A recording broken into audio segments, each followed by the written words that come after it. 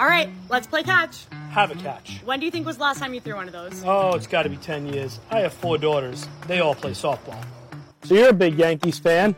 Who's your favorite Yankee? Immediately, I would say Derek Jeter, but I'm also a big Mariano Rivera girl. So what's your favorite MLB moment this year? Oh my gosh, so many good ones, but I think Adley Rutschman's switch hitting in the home run derby, first player to do it, that was so cool. Perfect game or hit for the cycle? Well, since I was a pitcher, I'd say perfect game. Well, considering I would pray to throw a strike, I think I would rather hit for the cycle. What is your favorite postseason baseball memory? No doubt 2019 ALCS, Yankees playing Astros, Game 6, place was electric. What would you give up to go to a World Series game? Couple fingers.